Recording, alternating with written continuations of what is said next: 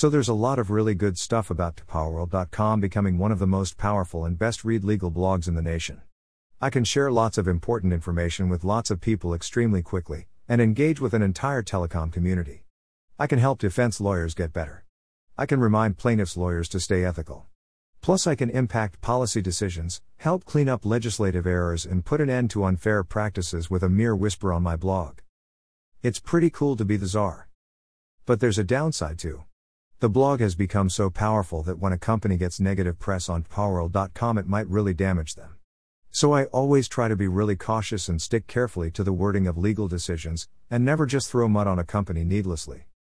Nonetheless, sometimes a decision will be titled in a way that a company really doesn't look great when I cover a story.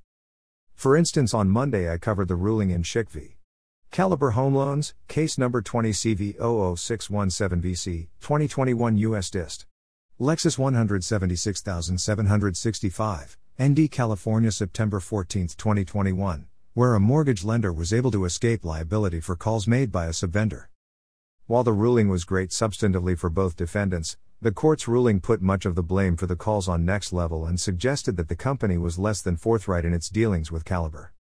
This didn't sit well with the CEO of Next Level Direct, who reached out to me and wanted to emphasize that his company is not a bad actor. He acknowledged mistakes were made in the past but that they've really cleaned up their act and are dedicated to doing things the right way and being a responsible member of the lead gen community.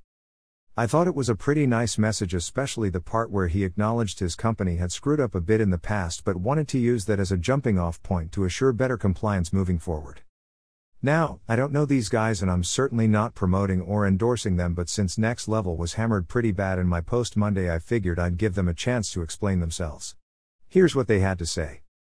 Next Level Direct was founded in 2017 and is now one of the nation's premier customer acquisition marketing agencies focused on the insurance and financial industries.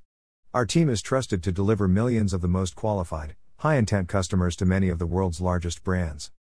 We were fairly new to the lead gen world back when this happened, says Next Level Direct CEO Bill Bornman in reference to the Caliber suit, and we used it as a catalyst to build a safer, more compliant system.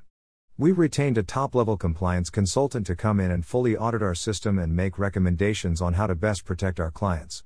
We built a very dynamic internal system for filtering leads, such as incorporating the Blacklist Alliance API and Ringer platforms to further deter leads getting through our system that are not fully opted in, and confirming legitimate Jornaya and trusted form certificates.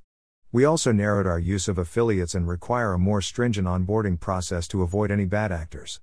We take this very, very seriously and have taken all the necessary steps, and more, to make sure all our leads are properly opted in and fully compliant as per the rules and laws to protect our clients. Like I said, I'm not endorsing these folks. But this seems pretty sincere. I hope they stay true to their word and enjoy good compliance success in the future. Do things the right way and stay redemptive to TPowerworld.